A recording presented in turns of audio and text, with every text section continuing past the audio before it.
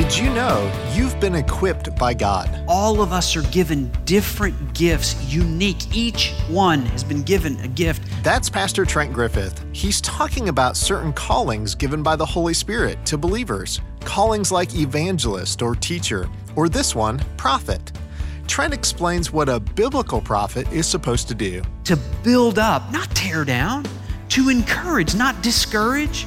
To offer consolation or comfort. Not to come along and kick the wounded, but a prophet is somebody that takes the word of God and applies it directly and boldly with wisdom to the most practical areas of a person's life. Welcome to Resonate with Trent Griffith, Senior Pastor of Gospel City Church in Granger, Indiana. I'm Aaron Paulus.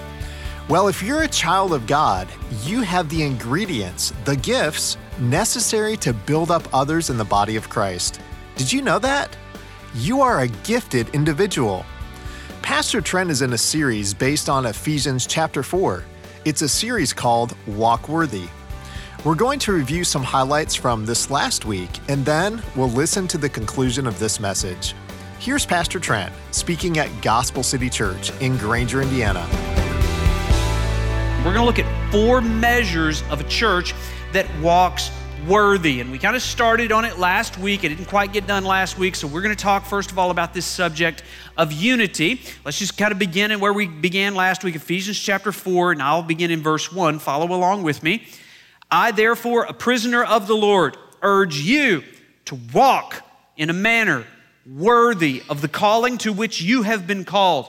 And then verse 2 tells us those 5 ingredients that create unity in any church, any family, any organization. Here they are: with all humility, gentleness, and patience, bearing with one another, that's forbearance, and love, eager to maintain the unity of the Spirit in the bond of peace. For there is one body and one Spirit, just as you were called to one hope. Is anybody picking up a theme in verse 4? What's the key word? One. One body, one Spirit, one hope that belongs to your call. Verse 5, one Lord, one faith, one baptism, and one God and Father of all, who is over all and through all and in all. Do you know what the key to unity is? It's oneness. It's bringing yourself together with other people that believe the same thing. You know what threatens unity? It is a spirit of autonomy that refuses to sacrifice personal independence to belong to something bigger than yourself. Now, some of you, the reason you checked out on church and the reason why you haven't become a church member is because you tried that one time and you got hurt because the body was imperfect. And so you sit back and build up walls and isolate yourselves and like, no, I'm never going to get hurt again because I'm never going to attach myself to an imperfect body. Well, the problem with that is you are not attaching yourself to the body of Christ that He promised would prevail over the gates of hell. And so a spirit of autonomy is something that will prevent unity in your family and in your church. If we can't get along in here, what right do we have to be believed out there in the world? That's what's at stake in being unified. It's the first measure of a church that walks worthy. Here's the second measure of a church that walks worthy. It's diversity. Love the balance in Scripture here. Notice here in verse 7, but is a contrasting conjunction. So he's now going to contrast unity with diversity. But grace was given to each one. Each one of us according to the measure of Christ's gift. I love this. Do you see the 2-word phrase there? Each one. Those 7 statements in verses 4 through 6 applied to everyone. But the statement in verse 7 applies to each one. You see, there are some things that everyone must believe in order for there to be unity, But there are some gifts that God has given to each one that creates diversity. There is no one else uniquely like you because, do you see it? You have been given a gift. By God's grace, He has gifted each one. Grace was given to each one according to the measure of Christ's gift. Turn to your neighbor and say, God has given me a gift. Do you believe that? You are a gift to the church to build up the body. And nobody can uniquely do what you do. And the reason you aren't using that gift is because you do not understand the third measure of a church that walks worthy, and it's this: ministry. Until you deploy that gift for the purpose which God gave it, you haven't embraced ministry. Now we're going to read here that ministry is modeled by Jesus. Ministry is modeled by Jesus. Now, I'm going to read verses 8 through 10, but I want to give you a warning. This is a little warning label on these verses, okay? These verses are complicated. As a matter of fact, theologians and commentators can't quite come to unity about what they actually mean. And do you notice in verse 8, in your Bible, the way it's formatted, is it kind of bracketed or indented? How many of you have a Bible like that? Let me tell you why. Let me tell you why. That's a little clue for you that are reading your Bible that Paul, who's writing this, is quoting from another place in the Bible. And he's quoting from the book of Psalms, chapter 68. Psalm 68 has 35 verses. Paul just uses one of the verses, but when somebody in the New Testament quotes from the Old Testament, it's like a hyperlink. You click on it, and it takes you all the way back to those other verses. So, let me just read those verses to you, and then I'll do my best to try to explain it. Verse 8 says, therefore, notice it's that connecting conjunction. He's still trying to explain unity and diversity in ministry, and so he says this, therefore, it says, Psalm 68, when he ascended on high, he led a host of captives, and he gave gifts to men. So it's in the context of gift giving. But then verse 9 says this. Paul gives a little commentary on Psalm 68, and he says it this way. In saying he ascended, everybody underline the word ascended in verse 9. What does it mean but that he also descended, underline the word descended, into the lower regions of the earth? Verse 10. He who descended, underline descended, is the one who also ascended, underline ascended, far above all the heavens that he might fill all things. Everybody got it now? Everybody understand? Like, what in the world is this talking about, okay?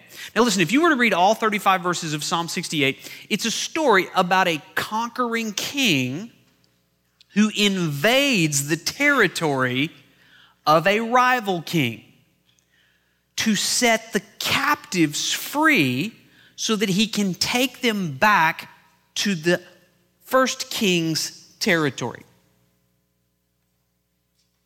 And you're left wondering in Psalm 68, who is this king?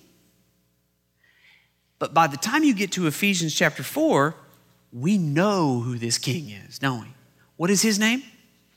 King Jesus. What did King Jesus do? Well, first of all, he saw a bunch of captives who'd been captured by a rival king. Do you know who the captives are?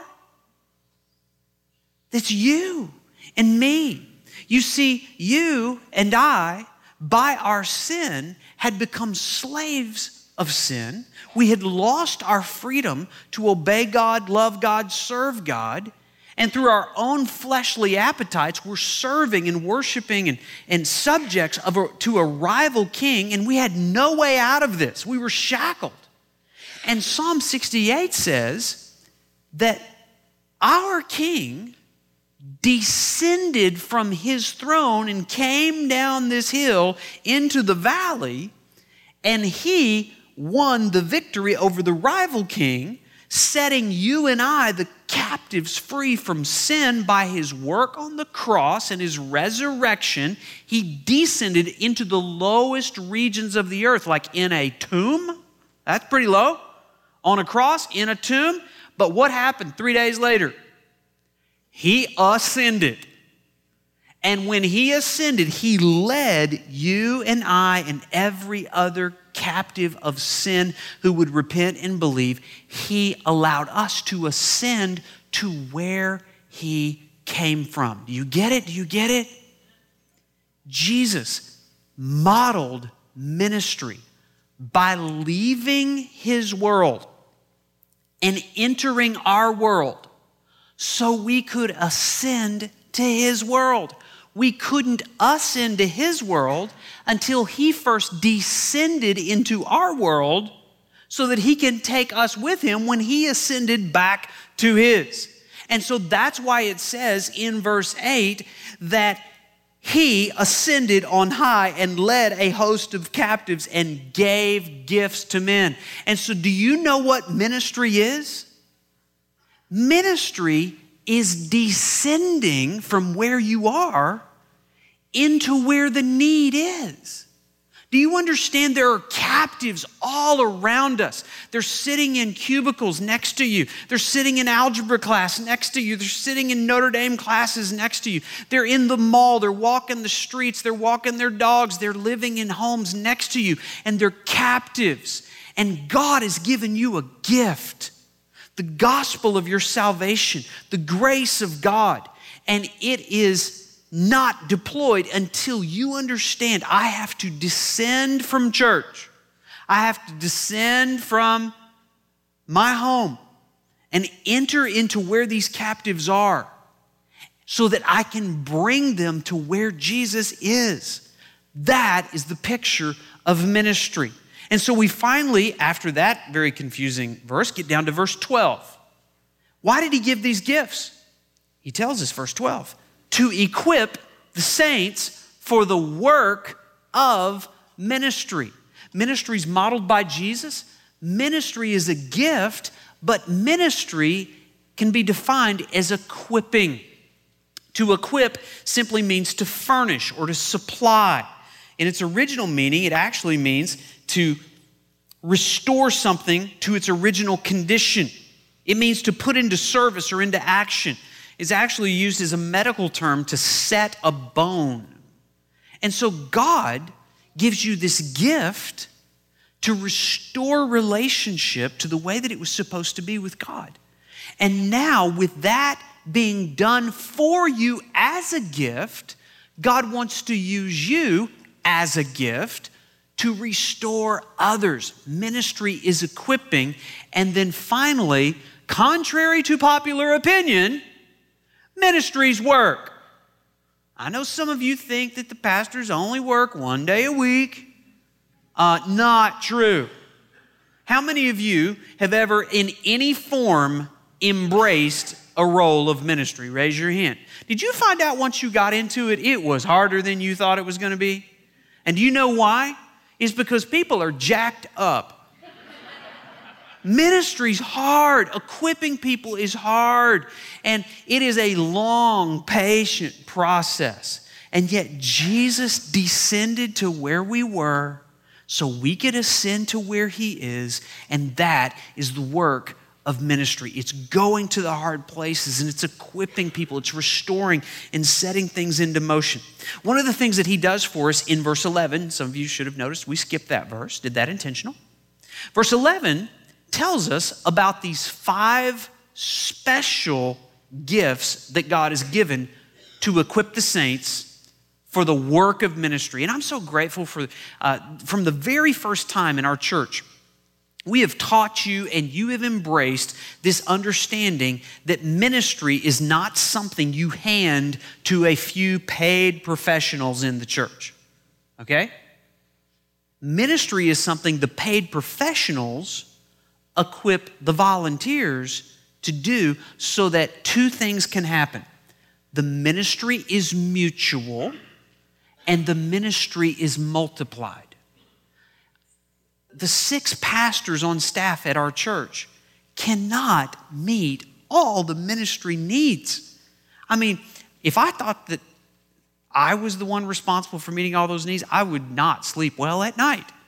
But knowing that I'm looking into the faces of people that have embraced ministry, and that person's been equipped, and that person's been equipped. I show up at the hospital, again, there's been a lot of needs. I can't get to the hospital fast enough before there's people from small groups there, and they're like, Trent, by the time you got here, there are like 7 people that showed up to pray for me.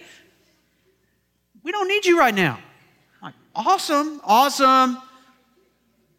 That is the way the church is supposed to work, and it's happening. And for those of you that are on the fringe of our church, I'm praying for you. And so he gives us these 5 special forces, gifts to the church. And I want us to look at them in detail here in verse 11. Notice he says, and he gave, first of all, apostles. Do you see it? Let's read all 5. Apostles and prophets, evangelists, and shepherds and teachers. Theologians kind of debate whether that's 4 or 5, whether the shepherds and teachers are one or both. And anyway, we're gonna kind of put it into 5 categories just so that we can explain it in more detail here. But first of all, he mentions apostles. Apostles. Now, let me just say something about apostles. Apostles are pioneers equipped with vision. Now, in the strictest sense, in the entire history of the world, there were only 13 apostles, okay? This is an apostle with the big A, kind of capital A apostles. And we know who they were. We read about them in the Bible because they wrote the Bible, humanly speaking, under the inspiration of the Holy Spirit. Do you remember the 12 disciples that Jesus called? So we have 12, but then we had one defector. What was his name? So we don't count him. Now we're down to 11.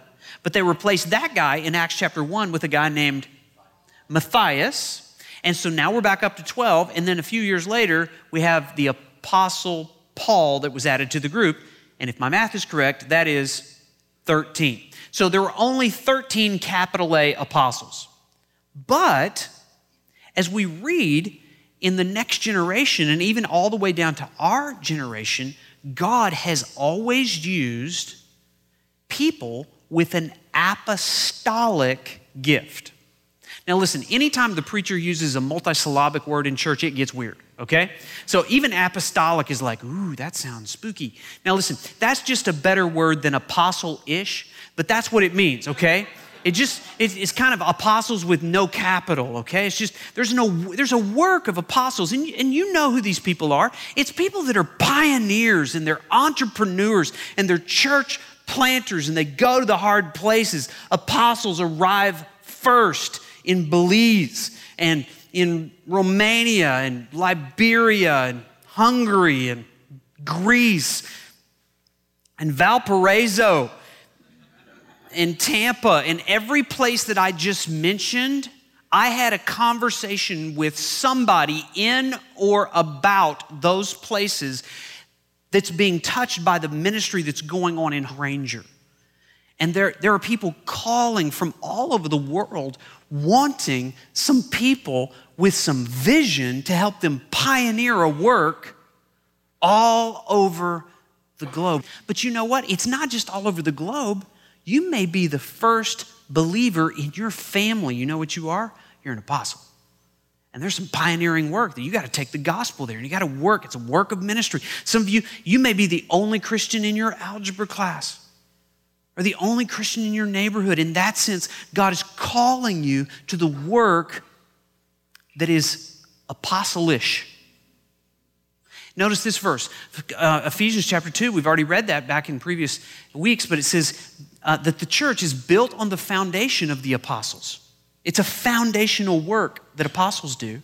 The apostles and the prophets, Christ Jesus himself being the cornerstone, in whom the whole structure being joined together grows into a holy temple in the Lord. And so we have apostles. Secondly, we have prophets. And the prophets are a gift to the church. Prophets are proclaimers equipped with boldness. Now, a lot of times prophets get a bad rap because when you think of a prophet, a lot of people think of a grumpy old guy that just wants to hit you in the face with a hammer or a Bible and say, get your act together, right? Is that the way you think of a prophet? But notice, that's not the way it's described in the New Testament. Speak to people for their upbuilding and encouragement and consolation. How many of you think the church needs more of those people? Yeah. And the church needs more people like you to do that work, to build up, not tear down, to encourage, not discourage, to offer consolation or comfort, not to come along and kick the wounded, but a prophet is somebody that takes the word of God and applies it directly and boldly with wisdom to the most practical areas of a person's life. Thirdly, there are evangelists. Evangelists are messengers. They don't write the news, they just deliver the news. Evangelists are messengers equipped with the gospel, the good news. Now listen, I know what some of you are thinking.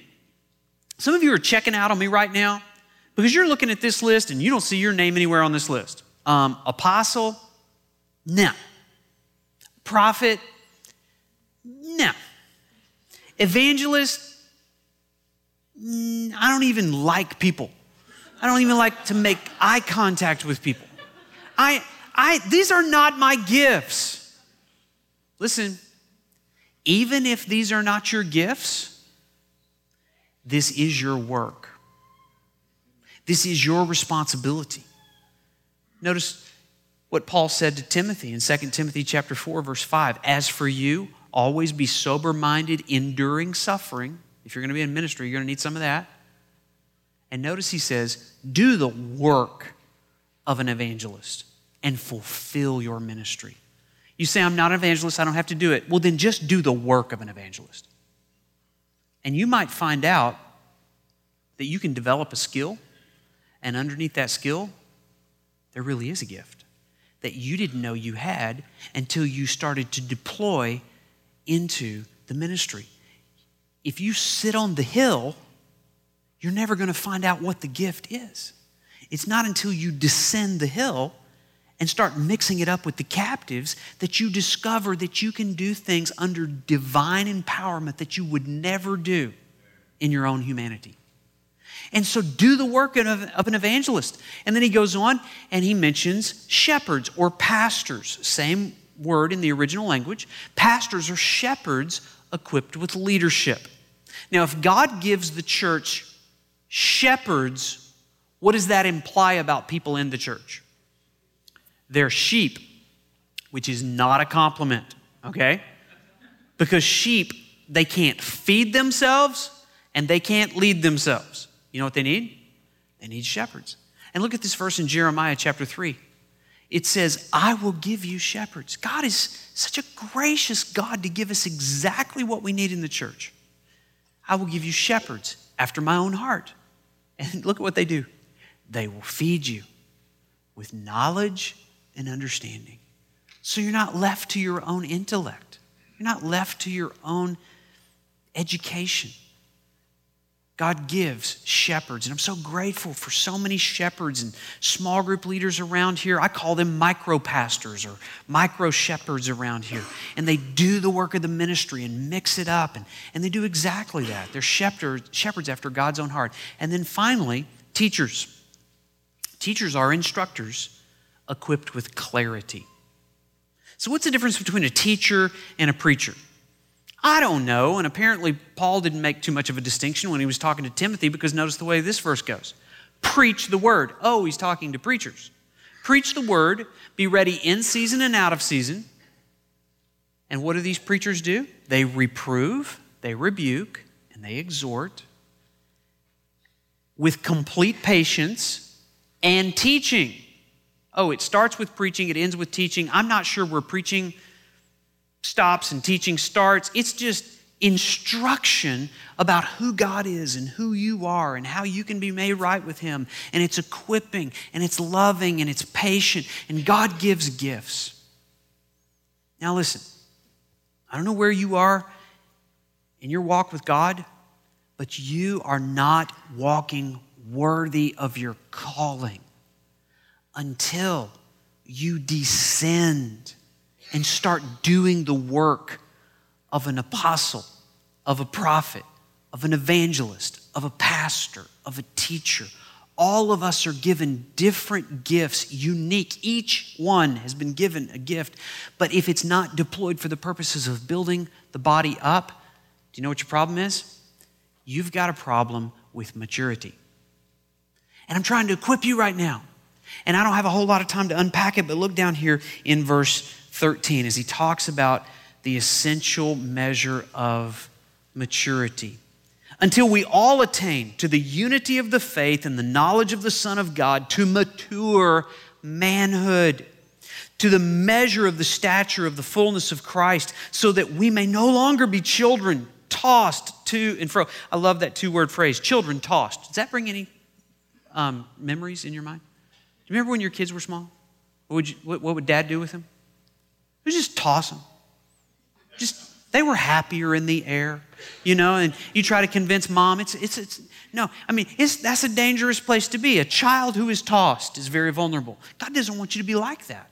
He wants you to grow up into mature manhood, not tossed to and fro by the waves, carried about by every wind of doctrine, by human cunning, by craftiness of deceitful schemes. Verse 15, rather, speaking the truth in love, we are to grow up into every way, into him who is the head, into Christ, for from whom the whole body, joined and held together by every joint with which it is equipped, when each part is properly working, makes the body grow so that it builds itself up in love.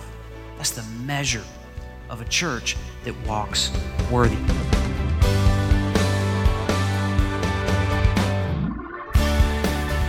That's Pastor Trent Griffith. So here are a few questions for you and me to consider.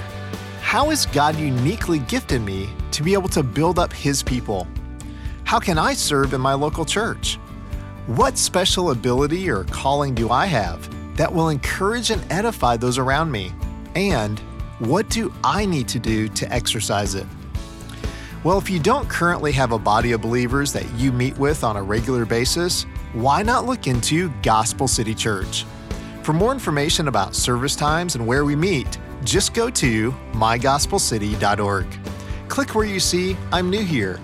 Again, that's mygospelcity.org.